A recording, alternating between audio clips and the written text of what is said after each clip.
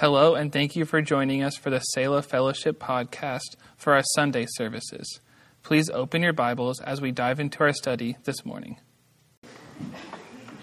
Turn in your Bibles to the book of Luke. I'm privileged to be able to kick off this book for us this morning. 24 chapters long. Believe it or not, we're a third of the way through the year. Crazy, right, to think we're more than a third of the way through the year. And with that, that means this will be the book that pretty much we spend the rest of this year in, with 24 chapters.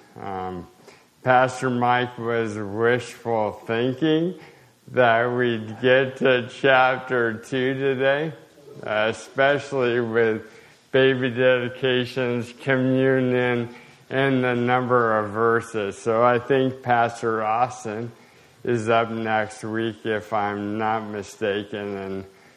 And every part of the Bible is great, but I left him the better part of chapter 1, and we'll look at the first 25 verses this morning. And blessed to be the leadoff hitter as we dive in. Before we dive into the Word in Luke, there is the writer of Hebrews in chapter 3, verse 1, used a word, and that word was consider. He said, "Therefore, holy brethren, partakers of the heavenly calling, consider the apostle and high priest of our confession, Christ Jesus." Later on in the book of Hebrews, chapter 12, he challenged us to lay aside every weight and the sin that so easily ensnares us, and looking unto Jesus, run this race with endurance. For consider him who endured such hostility. That word consider is a word that is one of the underlying challenges given to us in the New Testament. Over and over again, we're challenged by Paul to consider Jesus, to consider this life that we're living. And as I was thinking about this book and the fact that now for pretty much the rest of this year, we'll probably find ourselves in this book, in this gospel. I think that's a great word for us as a church. Consider him. Consider Jesus. We spend so much time looking to the epistles to find instruction for Christian living, that often we forget to stop and look at the one who we're called to live for, who we're called to emulate, who we're called to shine forth through our lives his image. And the question I always come back to is, how can I emulate something that I don't know? How can I emulate something that I don't gaze upon, look to, learn about? There's no way as Christians we can be like Christ without knowing Christ, without seeing Christ, without considering Christ and gazing upon him. So I think the challenge I've given myself that I want to transfer to you is to not lose sight of just gazing upon the one whom this gospel, the Gospel of Luke, is all about. We were given 4 Gospels. 3 of them make up the Synoptic Gospels that tell essentially the same story, the life of Christ. And then we have the Gospel of John. And in all of those, we're given a different slant, a different picture, while telling the same story about the same man, Jesus. We see in Matthew that Matthew's slant was this one Jesus who's the King of the Jews. Mark, he was the servant king. John, he was deity incarnate. And here in Luke, he's the Son of God, the man who is the Son of God, who's come to seek and save that which was lost and redeem man to his Father. And so as we study these Gospels, we might ask, why 4? Well, I think the 4 of them together give us a completer picture of who Christ is than just one of them by itself. And yet, we start today to look at this life of Christ and gaze upon him through the eyes of this one Luke, who, by the way, is the only Gentile writer in the whole Bible. Interestingly enough, Luke, of all the writers in the New Testament, is more like you and me. He never probably saw Jesus face to face.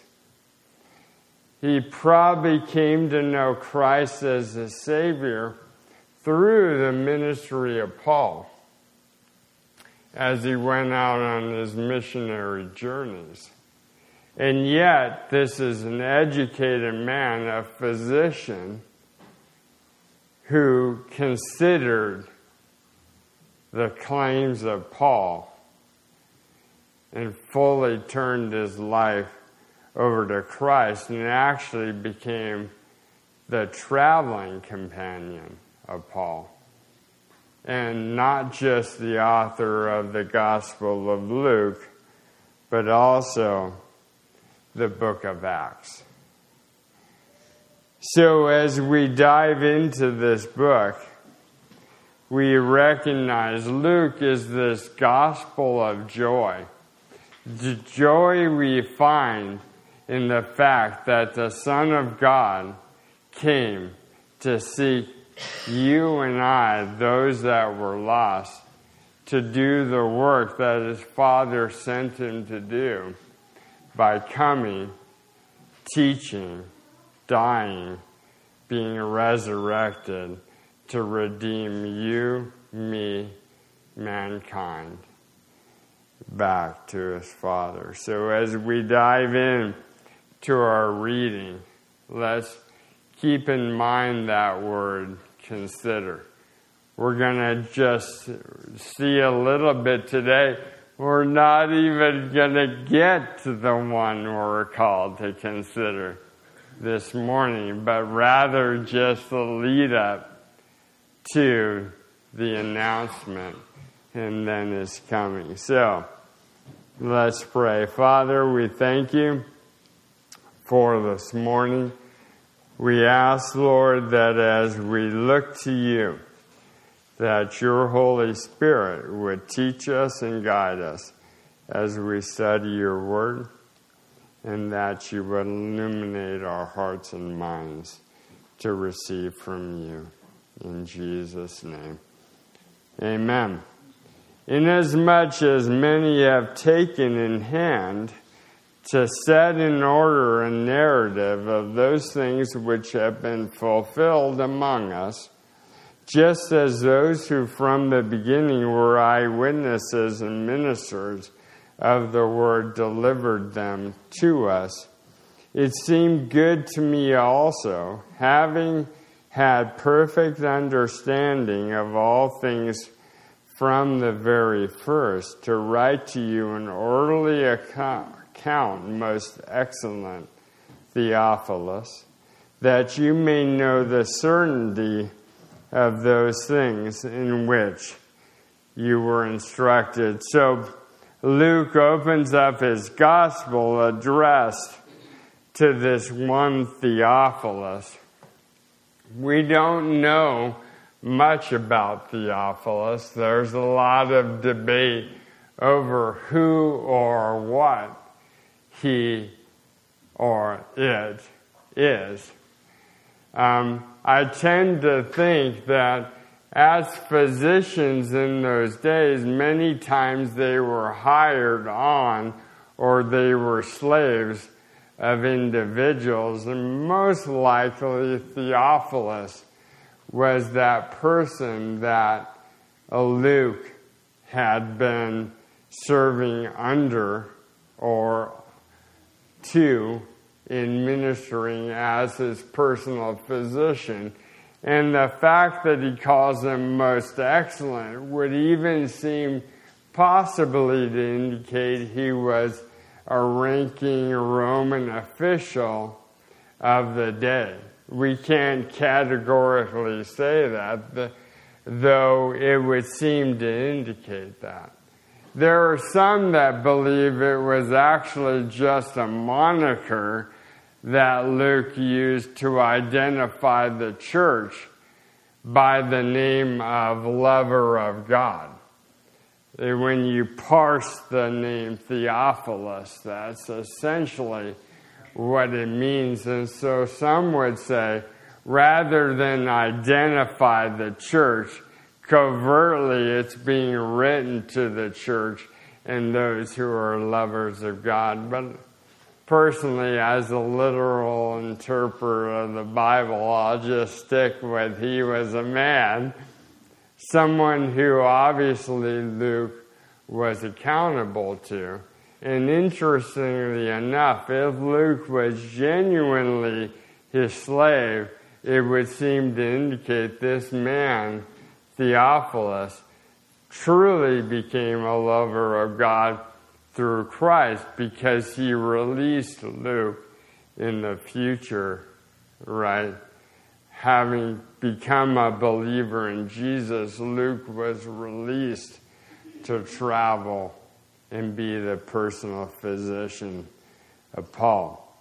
He gives us the purpose of his writing in those opening verses when he says that it seemed good to him, having had perfect understanding or complete understanding or a mature understanding of all things from the very first, to write an orderly account. Luke was a physician. Physicians are usually extremely detailed, and when you read the writings of Luke, you realize he truly was a physician in every sense of the word. I was talking to Austin before the service. What we don't realize is in sheer volume of words, Luke wrote more words about Christ and the early church than any other writer in the New Testament. You'd think it was Paul, right? Paul wrote more books. Luke used more words. 27% of the New Testament is attributed to Luke from the Gospel of Luke. in the book of Acts. Paul comes in a close second at 23%, followed by John, who got 20%. So surely when we read this book, you're going to realize he really did set out to write an orderly account of the life of Christ. It's the most detailed account we have of Christ and his life and ministry, including his birth, death, and resurrection. He lists 23 parables. He shares 23 parables in his gospel, 18 of which are not shared in any other of the gospels. He shares 20 miracles of Christ, 6 of which are not shared anywhere else. He set out to write as detailed account as he possibly could. And also, not just to set it out, but that you may know the certainty of those things instructed.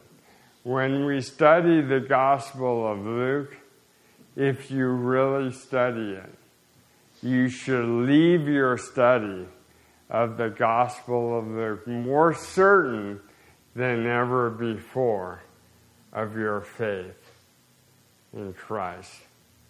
The method he used was to go through eyewitness accounts. Remember, he didn't see Jesus. He didn't walk with Jesus. Most people actually many times think he must have been one of the apostles. Of course he was an apostle. He's written a gospel. In reality, he never saw Jesus. But as the consummate, studious physician, he went person to person to person. I find that a challenge to me in my faith. How detailed, how purposeful am I to study the things of God, to gaze upon Jesus, to see who he is, to learn about his life and what he's called me to be and to do.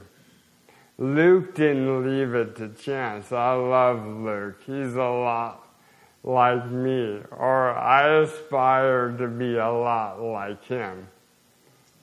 Some people, they just feel it. Maybe you're one of those people. It just, you walked in the church the first time and you just felt it and you turned your life over to Christ. For me, it was not so.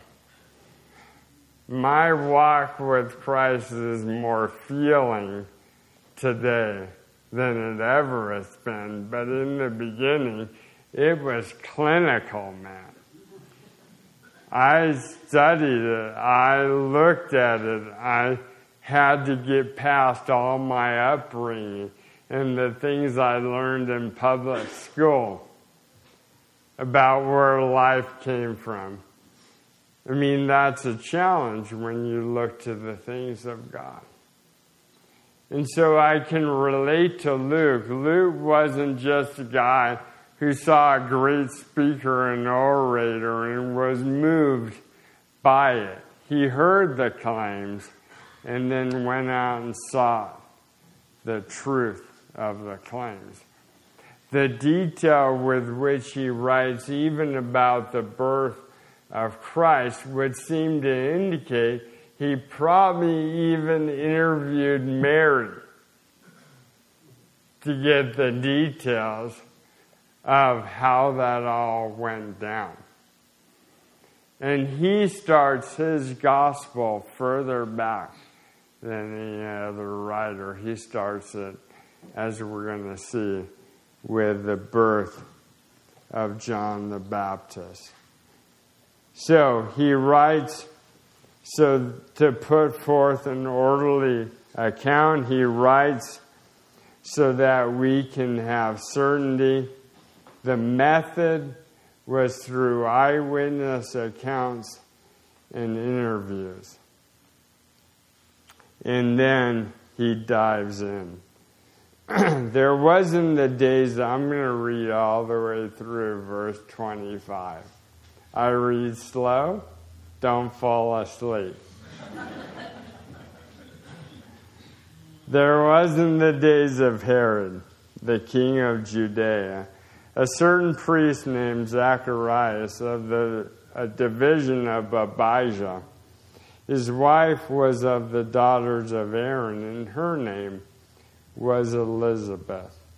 And they were both righteous before God, walking in all the commandments and ordinances of the Lord blameless. But they had no child, because Elizabeth was barren, and they were both well advanced in years.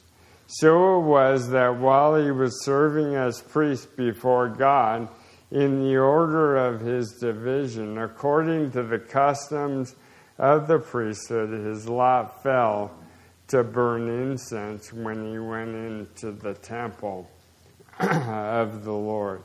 And the whole multitude of the people was praying outside at the hour of incense. Then an angel of the Lord appeared to him, standing on the right side of the altar of incense. And when Zacharias saw him, he was troubled, and fear fell upon him. But the angel said to him, "Do not be afraid, Zacharias, for your prayer is heard, and your wife Elizabeth will bear you a son, and you shall call his name John. And you will have joy and gladness, and many will rejoice at his birth. For he will be great in the sight of the Lord, and shall drink neither wine nor strong drink. He will also be filled with the Holy Spirit, even from his mother's womb. And he will turn many of the children of Israel to the Lord their God. He will also go before him in the spirit and power of Elijah, to turn the hearts of the fathers to the children, and the disobedient to the wisdom of the just, to make ready a people prepared for the Lord." And Zacharias said to the angel, "How shall I know this? For I am an old man, and my wife is well advanced in years." And the angel answered and said to him, "I am Gabriel, who stands in the presence of God, and was sent to speak to you and bring you these glad tidings. But behold, you will be mute and not able to speak until the day these things take place, because you did not believe my words, which would be fulfilled in their own time." And the people waited for Zacharias and marveled that he lingered so long in the temple. But when he came out, he could not speak to them, and they perceived that he had seen a vision in the temple, for he beckoned to them and remained speechless. So it was, as soon as the days of his service were completed, that he departed to his own house. Now after those days his wife Elizabeth conceived, and she hid herself 5 months, saying, "Thus the Lord has dealt with me in the days when he looked on me to take away my reproach among the people." So, sorry about that, like I said. A little slow on the read, but all that to just set the scene here and read the whole picture of what's going on. Obviously, Zacharias was a priest. In this day, there were 24 different divisions of priests, and some would say as many as 20,000 different priests alive in this day. Because of that, and because of the fact that the priests served in the temple, they actually passed around amongst those divisions the blessing and opportunity to serve. And as it came to Zacharias' division of priests, it just so happens, coincidentally, or God incidentally, that the lot falls on Zacharias to go in and serve in the temple by offering up the incense. Zacharias, it's described here of him and Elizabeth that they were righteous and blameless. You would think to yourself, well, of course, he's a priest, right? Of course he should be righteous and blameless. But let's not forget where we're coming from as we enter into the story. 400 years they call the dark years, where God has essentially not been speaking because of the sin, not just of the nation of Israel, but also their religious leaders. Most of the religious leaders of that day were corrupt. And you couldn't fly the banner of righteous and blameless over them. And yet, I marvel that in the midst of that, just like in the midst of this world we live in, God always has a remnant. Even if that remnant only turns out to be 2 people, there's always a remnant because He's always at work. And we're called to be a remnant in this day, in the dark days that we live in, to be righteous, have right standing, and blameless, being washed by the blood of Christ, and striving to have a heart like David's as people after God's own heart, that He would be able to call upon us and use us. How amazing that since we know the physical writer of this book is Luke, but the real writer of this book is the Holy Spirit. How great would it be if the Holy Spirit wrote of you that you were righteous and blameless? These are unique people amongst a group of people that couldn't be called the same thing. But for such a time as that, God had preserved them and drawn them and kept them. And they had a specific purpose before the Lord that He was calling them to. And we know, as we've read the story, that God was going to use Zachariah and Elizabeth to bring forth John the Baptist, who would be the forerunner of Christ. And Gabriel, a little bit later on, had given us what John the Baptist's calling would be.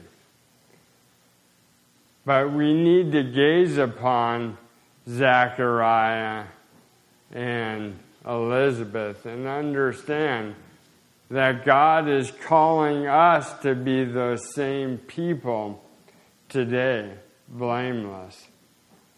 Interestingly enough, I can identify with them as you can identify with them.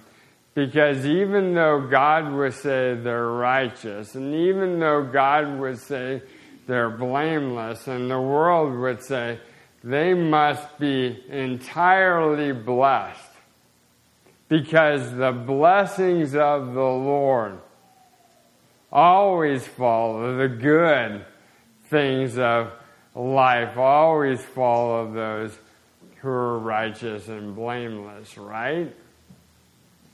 And yet here are these two, righteous and blameless, but in this culture viewed as probably cursed of God because Elizabeth was barren. And I'm reminded again that just because you strive after the Lord, just because you're righteous before the Lord, just because you have a heart after God's own heart, and despite the fact that you might be the shining example in the world that you live in of what it means to be a follower of Christ, it doesn't always mean that things will go the way you want them to go. And here we see that the truth of the matter is that being a Christian doesn't in any way mean your life is going to be problem-free and perfect. In fact, Jesus warned us of that when he said, you will have tribulation, difficulties, struggles in this lifetime. And though we don't always know what the future holds, we always know who holds the future, right? And as a result of that, we need to be people who trust in Him. Becoming more spiritually mature such that we would be righteous and blameless doesn't mean you're going to have less problems, but it does mean that your perspective of what the world will call problems needs to change. I'm reminded of a story. Let me read it to you real quick. A young gal had two problems common to many college students: low grades, no money. She was forced to communicate both those problems to her parents, who she knew would have trouble understanding. So after considerable thought, she determined to use a creative approach to soften the blow of the reality of where she found herself. So she wrote them a letter. Dear Mom and Dad, just thought I'd drop you a note to clue you in on my plans. I've fallen in love with a guy named Jim. He quit high school after grade 11 to get married. About a year ago, he got a divorce. We've been going steady for 2 months and plan to get married in the fall. Until then, I've decided to move into his apartment. I think I might be pregnant. At any rate, I dropped out of school last week, although I'd like to finish college sometime in the future. Then on the next page, she continued. Mom and Dad, I just want you to know that everything I've read so far in this letter is false. None of it is true. But Mom and Dad, it is true that I got a C in French and flunked math. And it is true I'm going to need some more money for my tuition payment. You see, even bad news can sound good. Given the right viewpoint. And so much of life in Christ determines on how you choose to perceive life in Christ. Here's a man and a woman, Elizabeth and Zachariah, who, in their culture, she would have been thought of being cursed.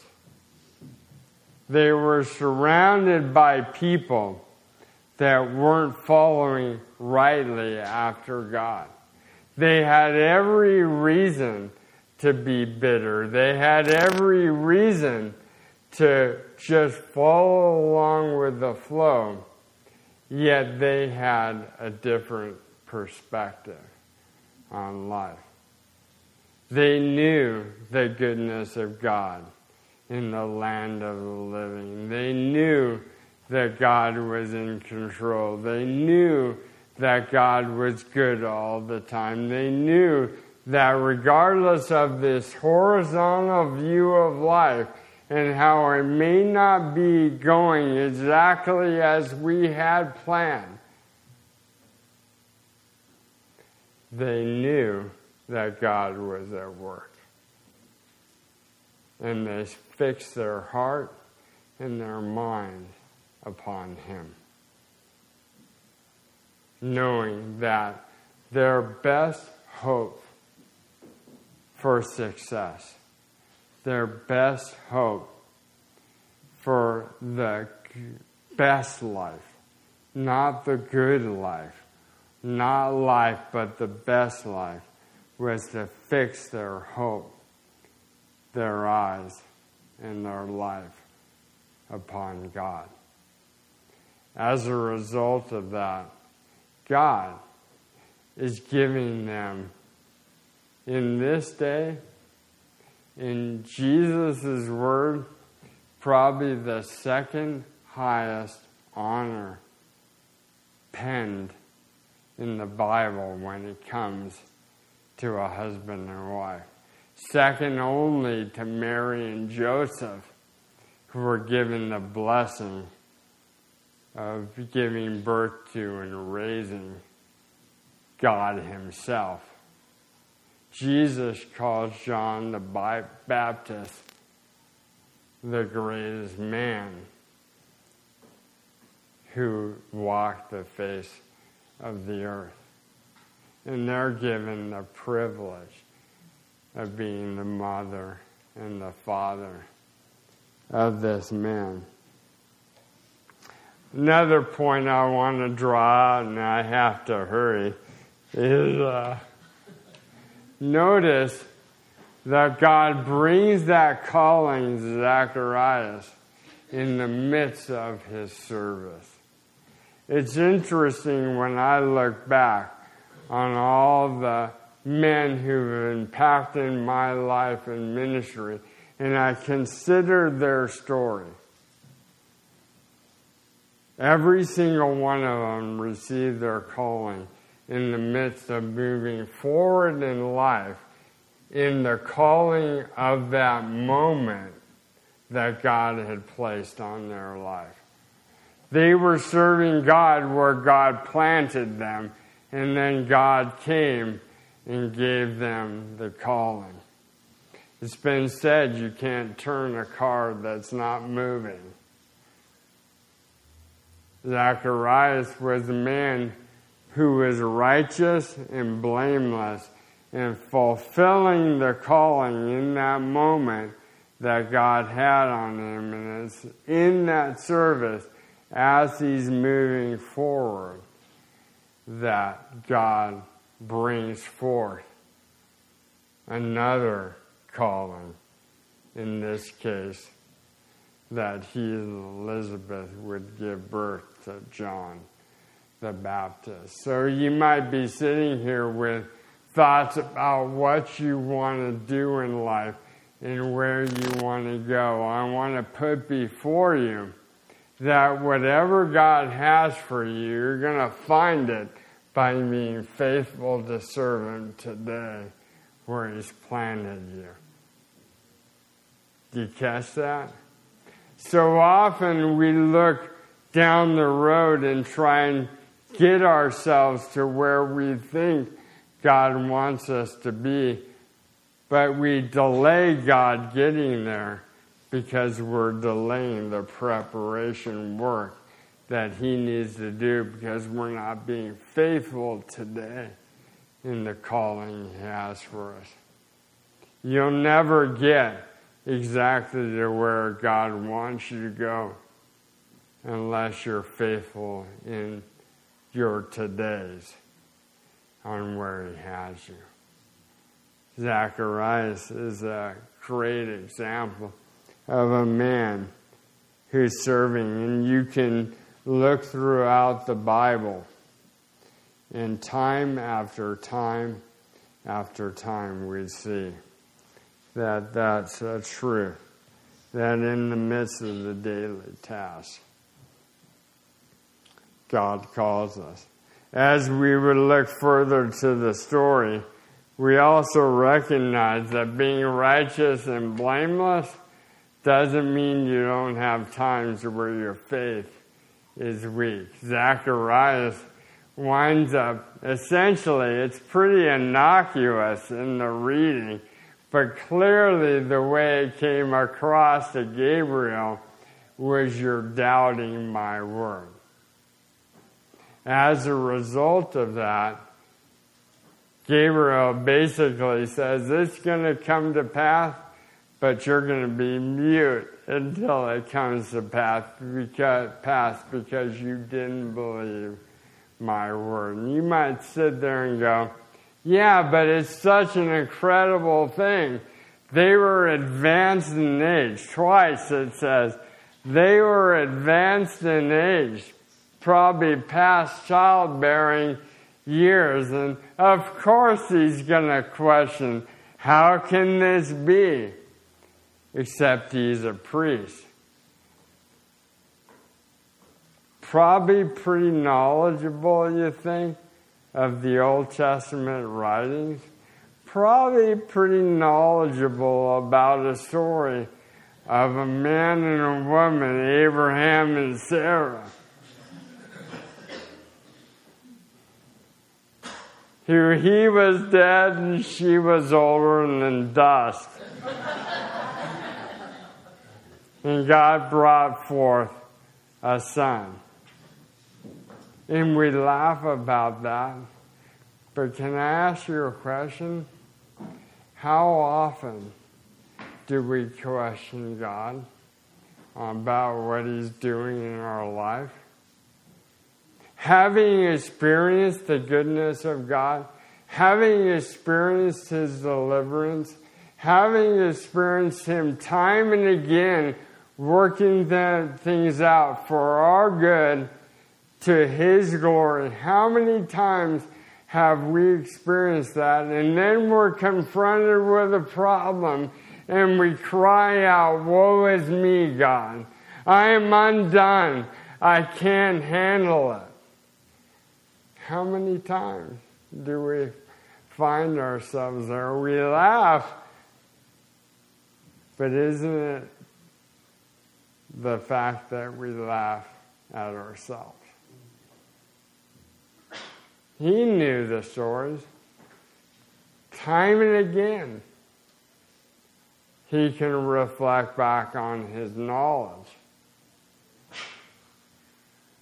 The encouragement to us is to not forget and to bring forth into our todays the past faithfulness of God to help us navigate the current in a way that will bring Him glory. He's always faithful. He's never not been faithful, and He can't be anything but faithful. It is His character And no matter how big the mountain, no matter how great the struggle, He will be faithful and see us through. That's why Zacharias was dealt with in that way, because he questioned the faithfulness of God. I'm hungry too. So, as we consider that, let's not be those people that would question the goodness of God. As we wrap up in this section, we want to go back to verses 16 and 17, because in that, we're given the ministry of John the Baptist. And you might ask the question, why a forerunner? Why John the Baptist? I mean, if you're going to send your son into the world, just send him. Right? I mean, he's God. He doesn't really need somebody to come before him, does he? The reality is there's a preparation work always for the Son to come in to a life.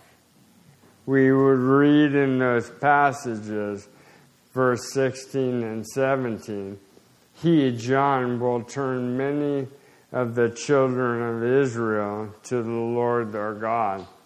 He will also go before him in the spirit and power of Elijah to turn the hearts of the fathers to the children and the disobedient to the wisdom of the just, and to make ready a people prepared for the Lord. I reflect back on how I came to faith in Christ.